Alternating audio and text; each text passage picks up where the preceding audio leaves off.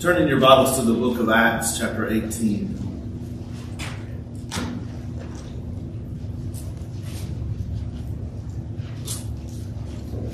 Acts chapter 18.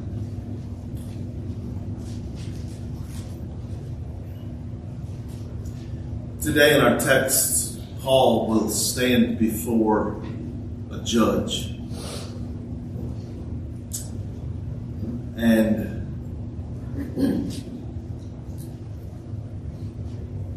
I hope that reminds us as we spend time in this text that there is a judge, a righteous judge of all.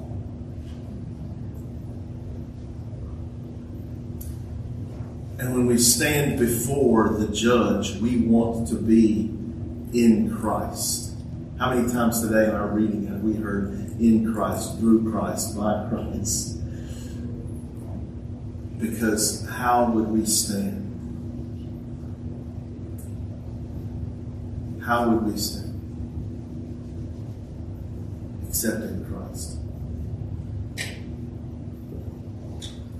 Acts chapter 18, we'll read verses 9 through 17.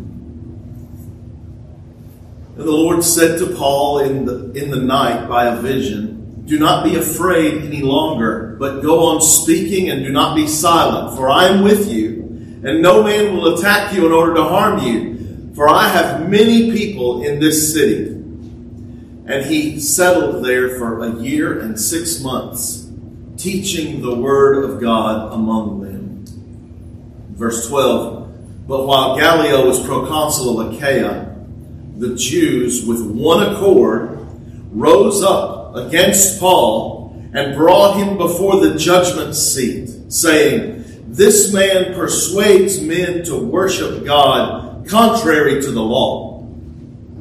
But when Paul was about to open his mouth, Gallio said to the Jews, 'If it were a matter of wrong or a vicious crime, O Jews, it would be reasonable for me to put up with you. But if there are questions about words and names and your law, look after it yourselves. I am unwilling to be a judge in these matters.' And he drove them away from the judgment seat. And they all took hold of Sosthenes, the leader of the synagogue, and began beating him in front of the judgment seat. But Gallio was not concerned about any of these things. Heavenly Father, we ask your blessing on us now. We pray that through the preaching of your Holy Scripture that we would hear the voice of Jesus Christ. And that by the conviction of the Holy Spirit, lost souls would be saved, the redeemed would be sanctified, molded and shaped to be like Christ Jesus our Lord. Hide this preacher behind the cross, we pray, in the strong and mighty name of our Lord Jesus Christ, and for his kingdom's sake. Amen. Last time we considered Paul in Corinth. And remember, Paul's time in Corinth was after a very difficult second missionary journey. Not that the first missionary journey was a cakewalk, but the second one is what we are talking about here. And it was difficult. Paul would almost certainly have come into Corinth bearing an emotional weight, just as he bore the physical marks and scars that came from the hardships that he faced as he had come city to city. Paul, as he arrives in Corinth, was in need of encouragement and strengthening, and God met his needs. We remember from last week Priscilla and Aquila, who proved to be great encouragement and a great help and friends for Paul throughout his ministry. We also know that Paul received a special supernatural encouragement from God, and we've read that here this morning by a vision that came to him by night. We've reread those verses to remind us of the statement that the Lord made to Paul. And I'd like to look very quickly again at these verses and at this statement and see a few more insights for us. First, the Lord said, do not be afraid any longer, but go on speaking. Do not be afraid any longer. We addressed that last week. But God says, go on speaking and do not be silent. It's emphasis by repetition. Go on speaking and do not be silent. As Paul is receiving this encouragement from the Lord, maybe Paul hoped to hear the Lord say, Paul, that's enough. You don't have to do this anymore. Have you ever been in a situation like that where you hope someone would just come along and say, this hard thing you're doing, you can stop. You don't have to do it anymore. But God doesn't say that to Paul. God doesn't say that Paul can stop the work of the ministry of the word. The preaching of the gospel must continue. Go on. Secondly, we note that God didn't say, now Paul, this preaching thing has been received rather poorly. People aren't liking that. It's not working. So what you should do is maybe you should start with some sort of a interpretive dance opener.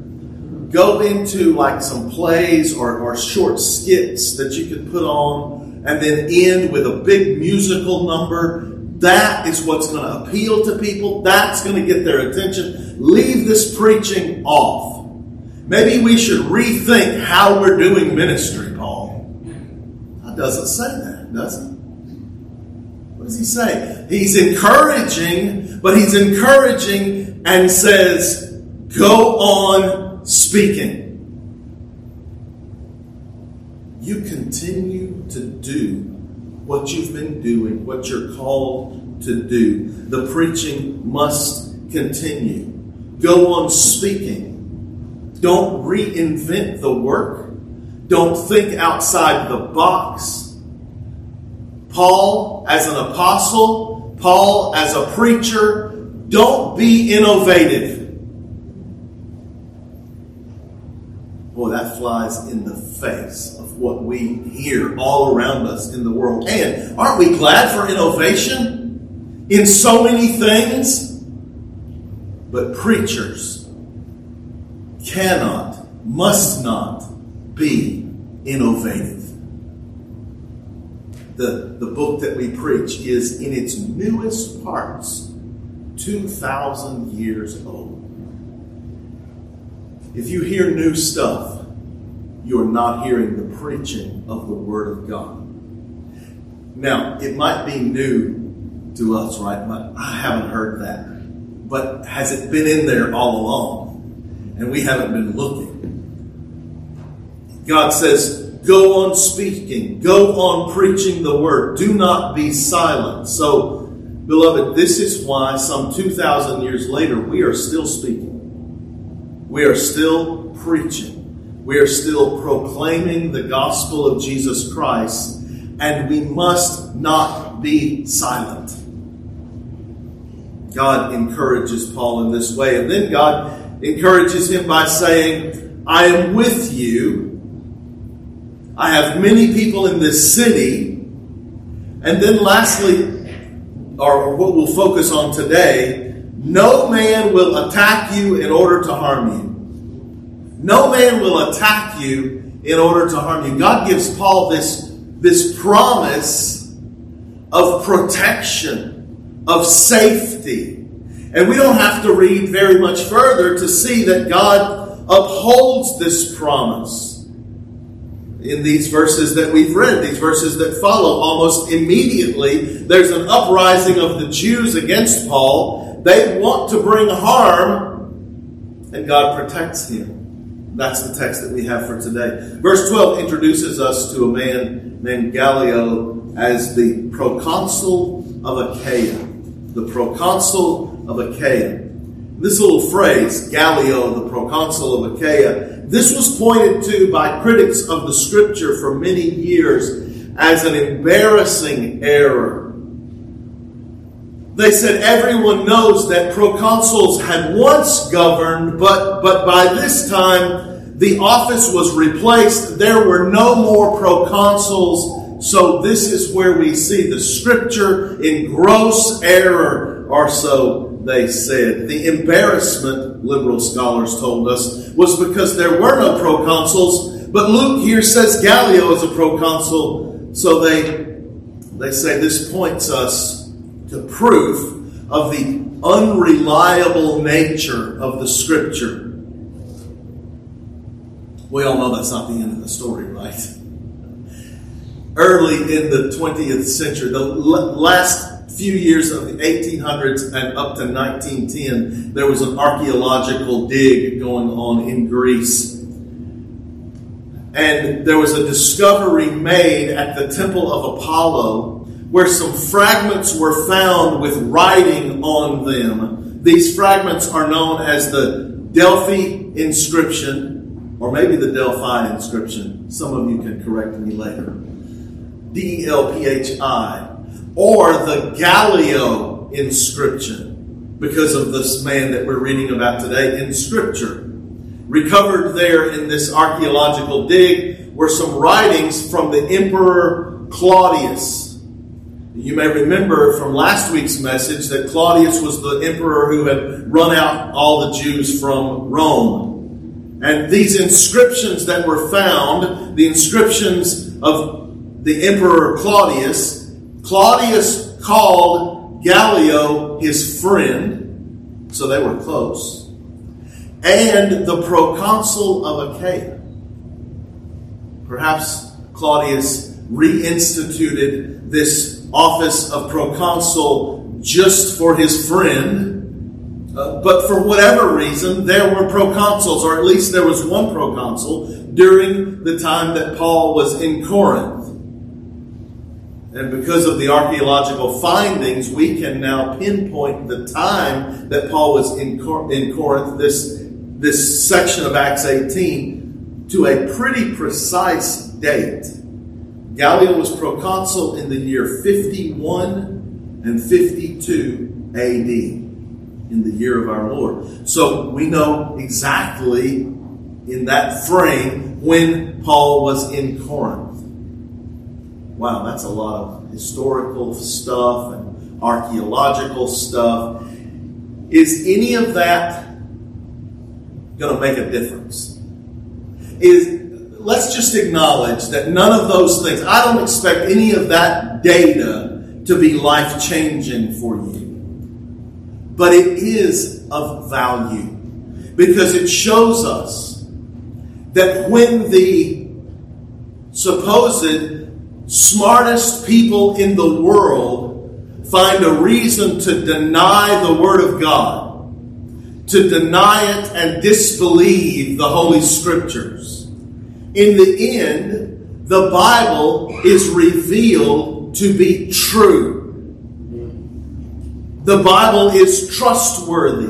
The Bible is reliable.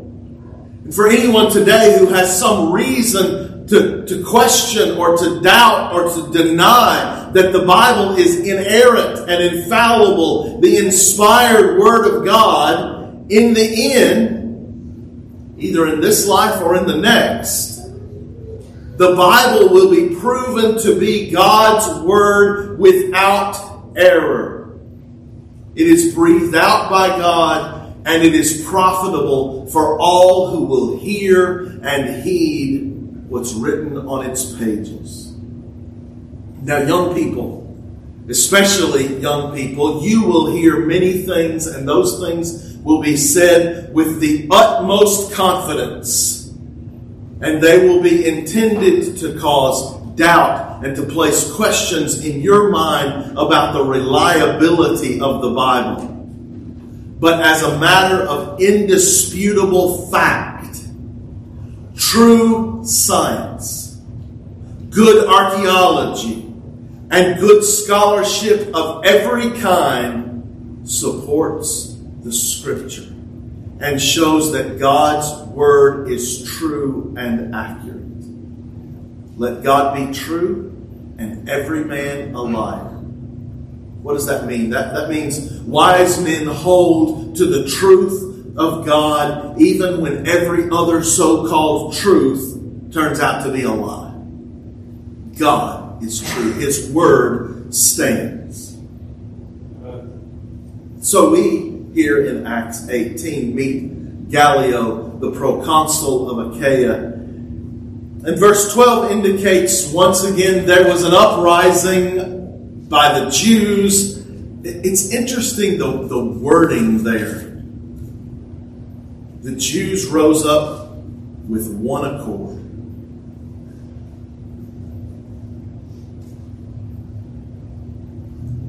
We speak often about Christ uniting us, uniting his people. Something else brings unity. Hatred of Christ. Hatred of the gospel. The Jews rose up with one accord. All the Jews together.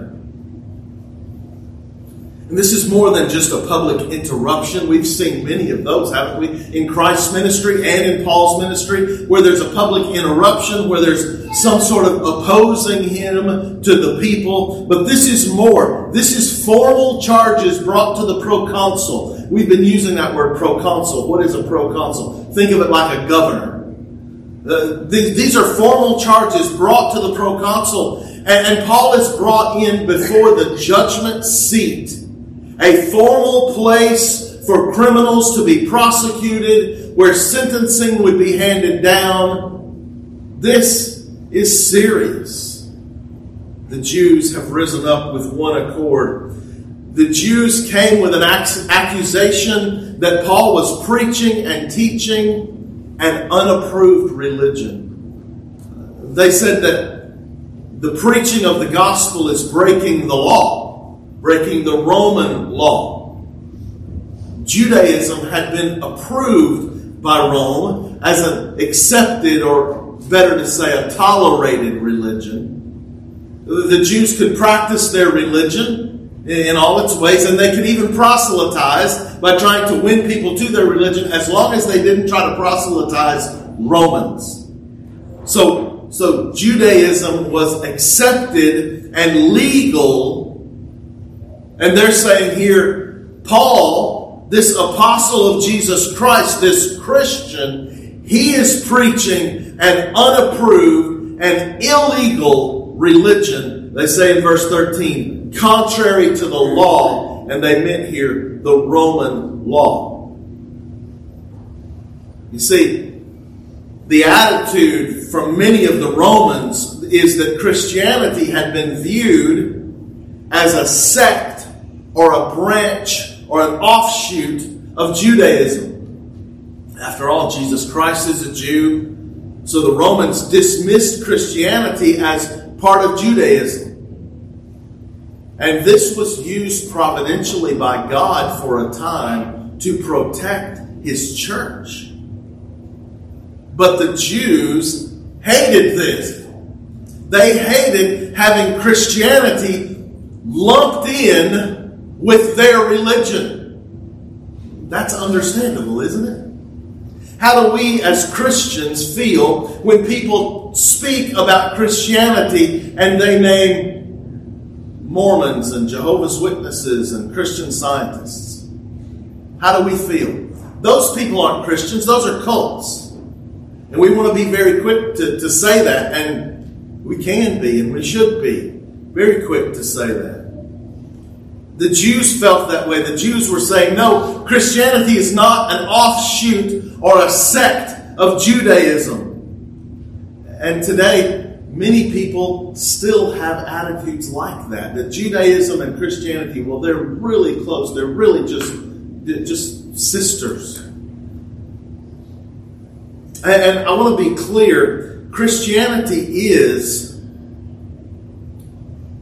the reasonable, logical, and God-intended result of all that God was working and doing through Abraham, Isaac, Jacob, Joseph, Moses, David. This Christianity is the reasonable, logical, and intended end of all of that in God's work. We know that as Christians. But Judaism, as we know it today, Judaism, when the Jews rejected Christ, They ignored the reason and logic and intention of God.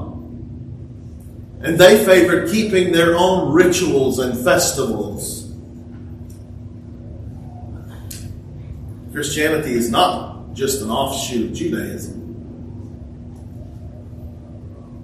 So here, Paul is brought before the judgment seat. These accusations are made, and do you wonder what would be going on in Paul's mind? What is he thinking? There must have been some level of deja vu. Oh, this again. One more time. I wonder how this will turn out. Will it be imprisonment? Will it be beating, like we saw in Philippi? Will it be another time that he's stoned and left for dead? What will this one look like? Whatever the apostle might have been thinking about the things that had happened in the past and wondering how this would turn out, you can bet that this recent vision that came to him by night, this message from the Lord, would be on his mind. You can bet that he's going over, God, did I miss it? I thought you said I would not suffer harm at the hands of men. What are we doing here at the judgment seat?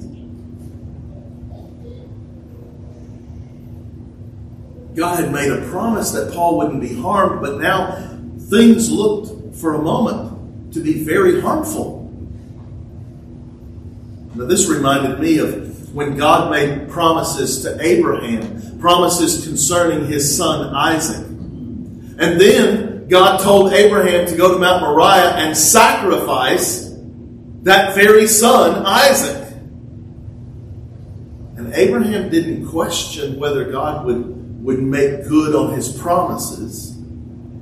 Abraham knew that God would keep his promise. He thought that God would work a miracle of a certain kind, and through this miraculous work, God would bring about what he had promised. And God did not do what Abraham was expecting exactly as Abraham expected it. But God there provided a substitute sacrifice.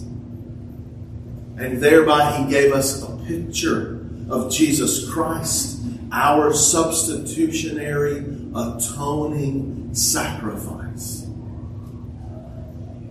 God had promised Abraham, and then it seemed like, is God going to keep his promises? And in the end, he did. Here, Paul, I don't know what he was thinking, but I don't think Paul was doubting God. I don't think he was saying God is going to be a liar. But surely he was wondering how it is that God would work out what he was doing. Perhaps Paul's preparing his defense. What will he say to Gallio, the proconsul? Perhaps Paul said, this is how God's going to do it. I'm going to get up and give a defense that I've given before so we can kind of know what Paul would have said. I'm going to get up and give my defense, and Gallio, for a change, he's going to rule in my favor. That's probably how God's going to work. Do we do that? Do you do that? I do that. I say, this is what God's going to do. This is how God's going to work. And he almost never does it the way that I have worked out. Paul surely is preparing a defense. He'd given a defense before. He knows he's able to do it again. He could show from the Old Testament that Jesus Christ was the promised Messiah and that he was the Savior according to Scriptures. But before Paul can open his mouth to speak, Gallio pipes up. He speaks. And what he says is, for us, very interesting and informative. Now, we all know that God kept his promise. But what Gallio says and what comes out here is something for us to learn. In summary, Gallio says, I'm not going to hear an accusation in this matter. It's not that he wouldn't hear anything. I'm just not going to hear an accusation in this. But he gives reasons that are very good. And it shows us that Gallio had a really good grip on the role of government. Gallio had a really good understanding of the role of the civil magistrate. And he also knew that what was brought to him this day was outside the scope of governmental authority. Isn't it interesting that Gallio had a good understanding of the scope of governmental authority 1970 some odd years ago, and we still find people who struggle and are confused in this matter. Some think that government should have a hand in everything, that government should control absolutely everything. Bigger government is better. And government should be sovereign over all things. Government should be sovereign over worship and over churches and over our families and over the education and the raising of our children and the disciplining of our children. They believe government should control everything. And then there are those who react to that by saying government should have no authority or almost no authority. The government should stay out of everything. Let's listen to what Gallio says and what his reasoning is for why he should not hear the accusations brought against Paul. He says in verse 14, if it were a matter of wrong or vicious crime. The King James says if it were a matter of wrong or wicked lewdness. Think about viciousness or wicked lewdness. The idea is that if it were a matter of law, of Roman law, what he calls wrong here, wrong according to the Roman law, then it would be under his jurisdiction, that it would be right for him to hear the accusation and to make a judgment. And in addition, if it were a vicious crime, if it were wicked lewdness, if it were so heinous that everyone recognizes it as lawless, then he would address it. If it was a violation against Roman law, or if it was a violation against all human law, then it would call for his interference. It would call for governmental intervention. But he says, I won't hear it because it's not that. In verse 15, he says, these are questions about words and names and your law. That is to say, these are religious matters and they have no place in a civil court. Some of you thought separation of church and state was a new idea. Gallio had this idea, or some version of this idea. This doesn't belong in my court. He had that idea in 52 AD. The framers of our confession, they thought it important for us to consider the role of government and its interactions and overlaps with the church. So chapter 24 of our confession is titled, Of the Civil Magistrate. And if you'd like to follow along as I read from our confession, you'll find it on page 683 of our hymnal. Not hymn 683. I don't even know if there is a hymn 683. But its page numbers, they're much smaller at the bottom. And it's toward the back. Page 683. And it's chapter 24 if you have a little black copy of our confession. Chapter 24, of the civil magistrate.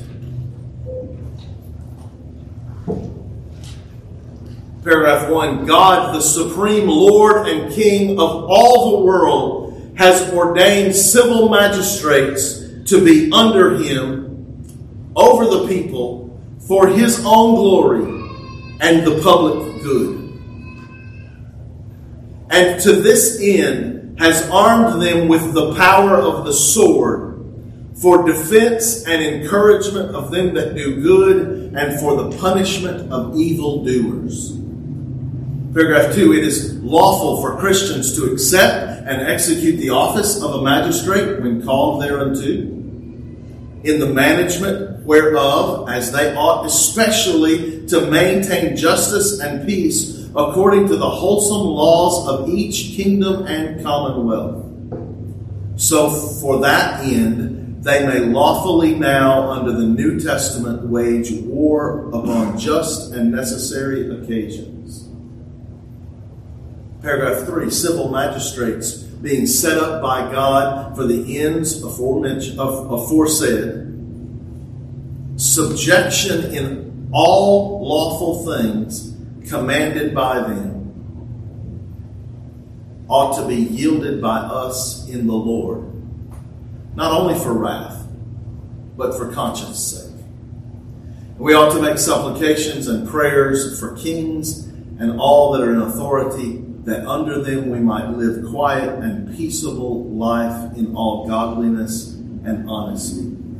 If you know the Scripture, even if you know the Scripture a little, you can pick out the little things that come in there and you're like, oh yeah, that's from Romans.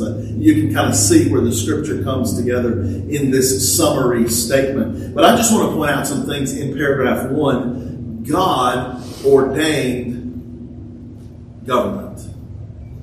And it says there right at the beginning, God, the supreme Lord and King of all the world, of all realms, of everything, God ordained the civil magistrates.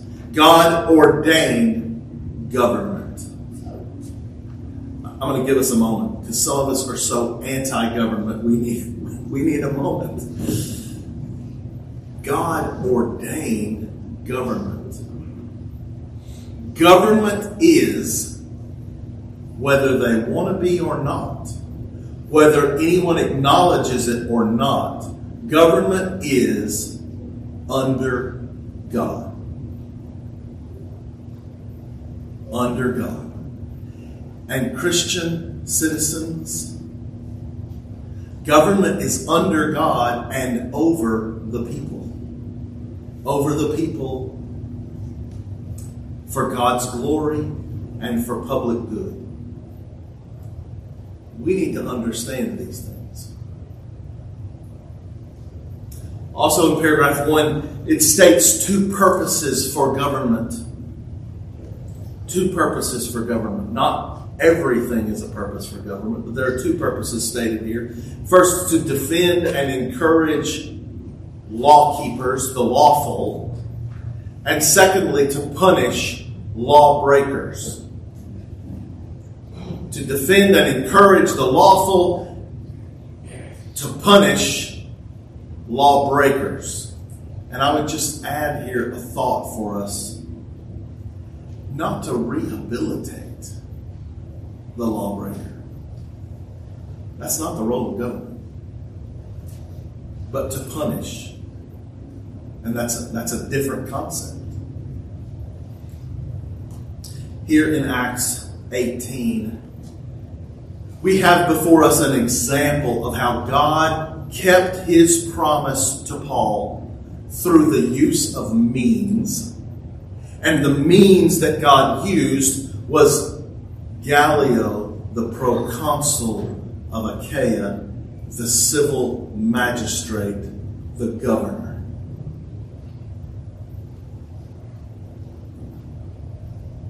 God accomplished his purpose through government. Don't we wish he could still do that today? Would we say he can't? Would we say he's not? You may not like it, I may not like it, but God's will shall be done.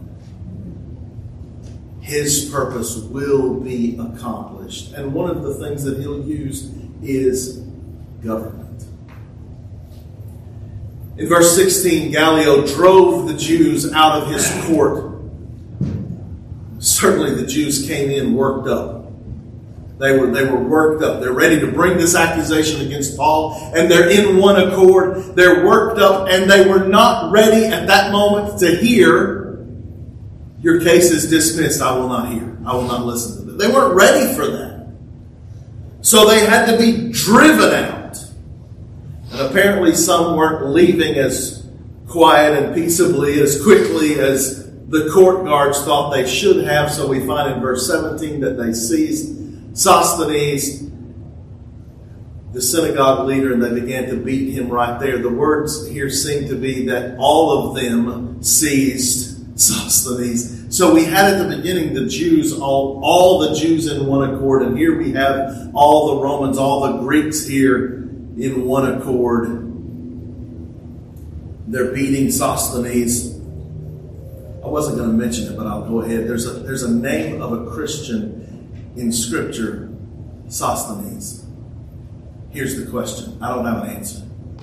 Is it the same guy? Did this man later become a believer in Jesus Christ? I don't know. I don't know that we can find an answer. But it's interesting for us to think, just for a moment, that God can take someone who is an enemy of the gospel and change their heart, make them a new creation in Christ. Isn't it interesting to think, well, I wonder if Sosthenes is an example of that. Well, you know who is an example of that? Paul. Paul is an example of that. One who hated Christ and hated Christianity and went about persecuting and killing and overseeing the stoning of Christians and throwing Christians into prison. And God worked miraculously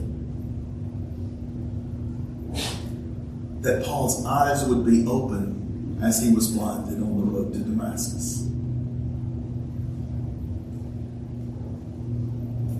I need to remember that. Maybe you do too, because I know my own sinful heart. And this is not a look at Paul moment. And this is certainly not a look at Sosthenes moment. This is look at Christ.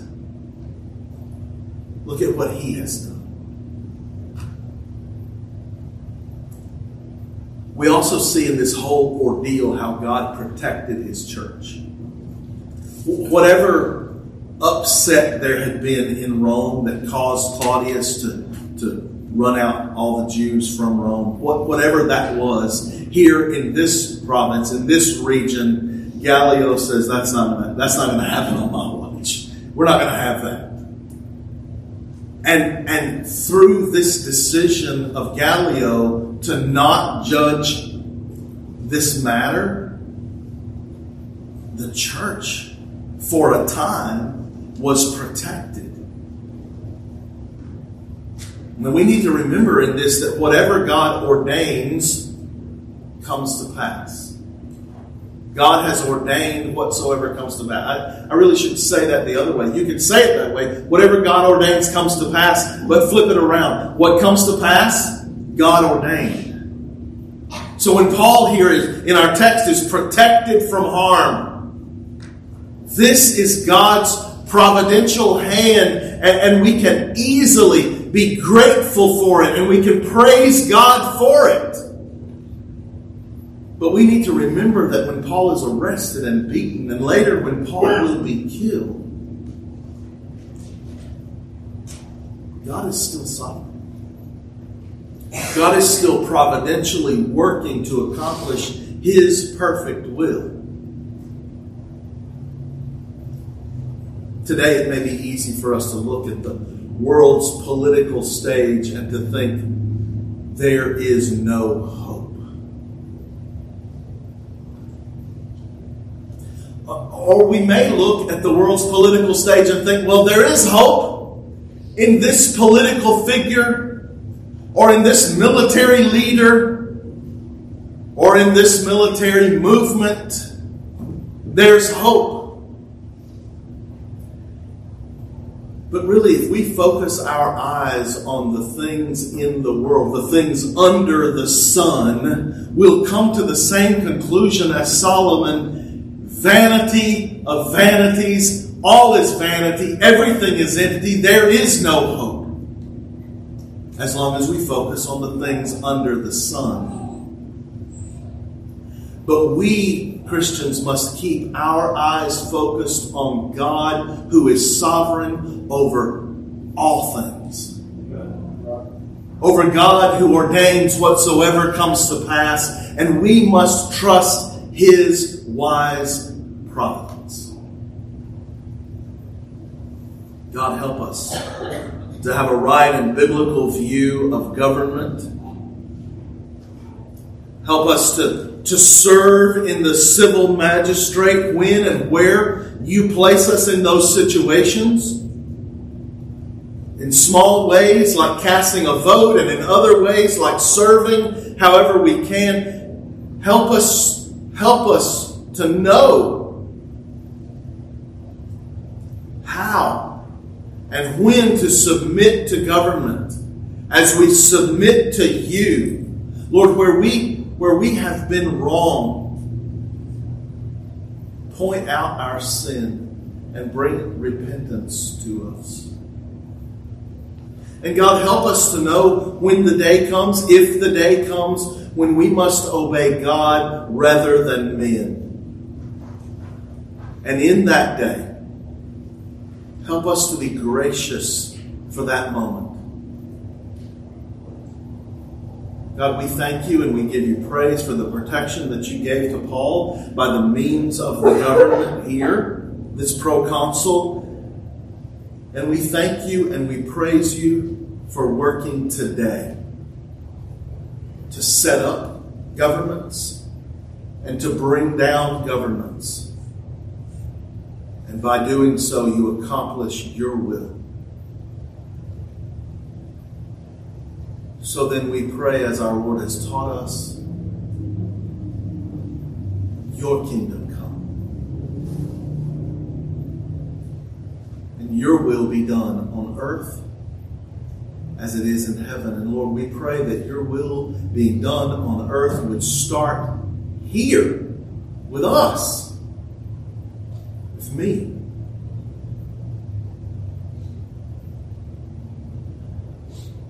It's in Christ's name and for his kingdom's sake that we ask these things.